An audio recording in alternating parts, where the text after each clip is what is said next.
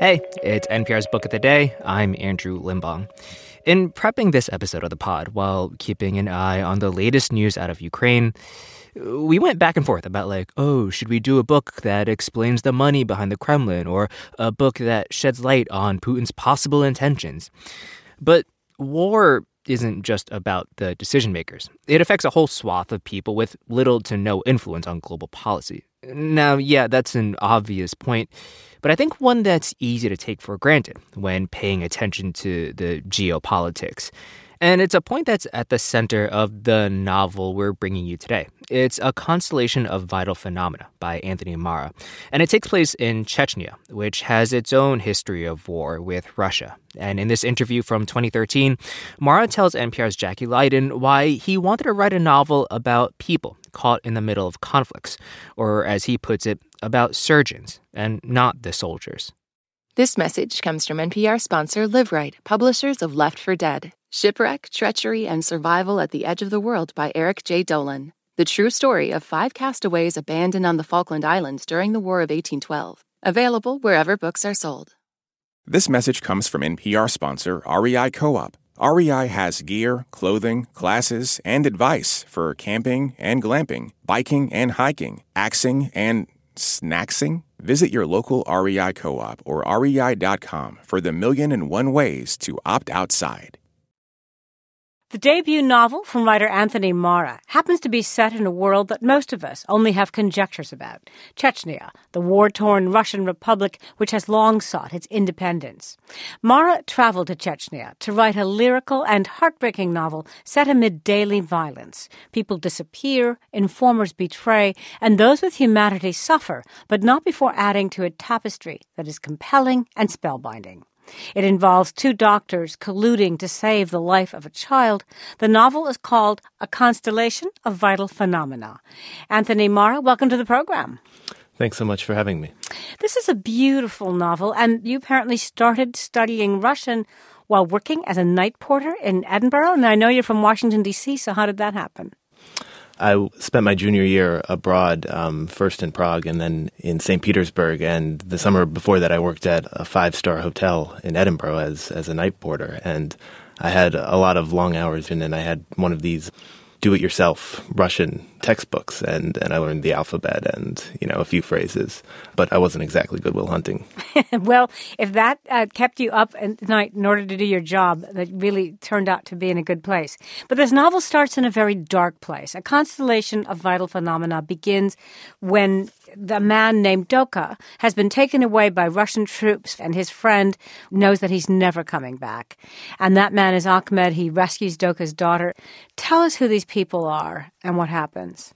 The novel begins, as you said, in this village in 2004 when this man, Ahmed, who is a hapless and complacent but good-natured doctor, watches as his next-door neighbor is abducted by Russian soldiers. And later on that evening, he finds this 8-year-old girl, the neighbor's daughter, hiding in the woods, and he takes her to the only safe place he can think of, which is a hospital run by this brilliant and unsentimental surgeon named Sonia. And Sonia agrees to take in this girl, and these 3 characters and the unusual family they form really stay at the heart of the book. You're writing about those who are touched by the war, but these aren't the decision makers. And they're people who try to make sense out of things. Sonia and another woman are basically the only ones left at the hospital. It's why she wants Ahmed to work with her. Absolutely. I was much more interested in writing a novel about the people sort of caught in the middle of all this. It's a novel about surgeons, not a novel about soldiers. It's a novel about people who are trying to transcend the hardships of their circumstances by saving others. Why did you decide to set your novel in Chechnya? I studied, as I mentioned, in St. Petersburg, and I arrived shortly after the Russian journalist Anna Politkovskaya was assassinated, presumably for her reporting from Chechnya. On Russian crimes there, and of course she was Russian and she was murdered in Moscow. Exactly, yeah. And I lived in an apartment a few blocks from a metro station where Russian veterans of the Chechen wars would come to talk, to drink, to ask commuters for spare change. And so Chechnya was very much in the air there at the time, and I realized that, like many Americans, I didn't know the first thing about it.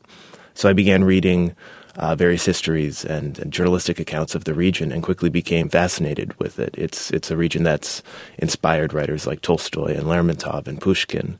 It was really these stories, though, of ordinary people trying to retain their humanity despite the vast geopolitical forces attempting to strip them of it that really moved me deeply. They considered you a tourist when you went there, right?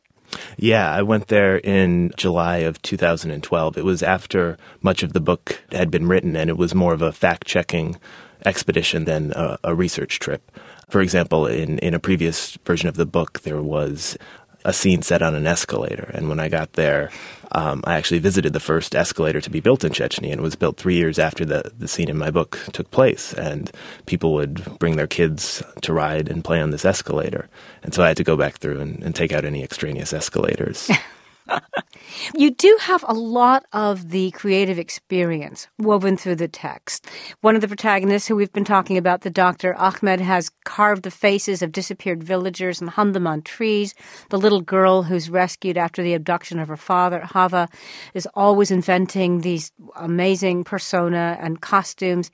When you went to Chechnya, did you see people doing creative things that tried to make sense of the world around them? Yeah, absolutely. I think that one of the natural impulses to destruction is creation.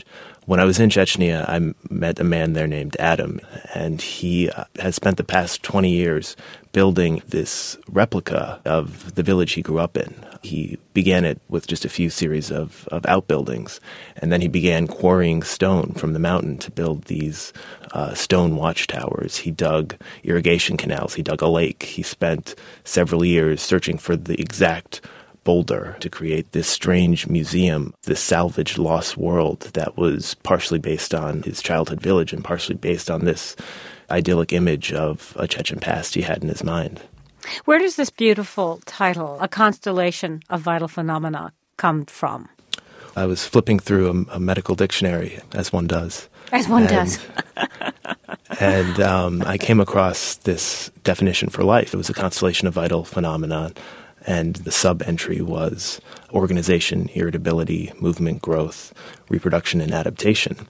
And as life is structured as a constellation of these 6 phenomena, the novel is structured as a constellation of 6 point-of-view characters as they run from and search for and collide with and ultimately find one another.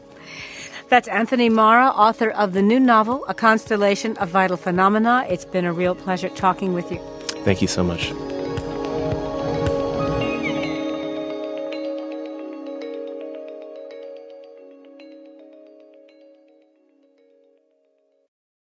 This message comes from NPR sponsor Mint Mobile. From the gas pump to the grocery store, inflation is everywhere. So Mint Mobile is offering premium wireless starting at just $15 a month. To get your new phone plan for just $15, go to mintmobile.com/switch.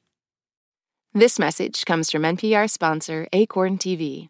Acorn TV is brilliant television told brilliantly, from charmingly cozy mysteries to daringly dark dramas. Visit acorn.tv for a 30-day free trial with promo code NPR. Acorn TV. Brilliant. Last year, over 20,000 people joined the Body Electric study to change their sedentary, screen-filled lives. And guess what? We saw amazing effects. Now you can try NPR's Body Electric Challenge yourself. Listen to updated and new episodes wherever you get your podcasts.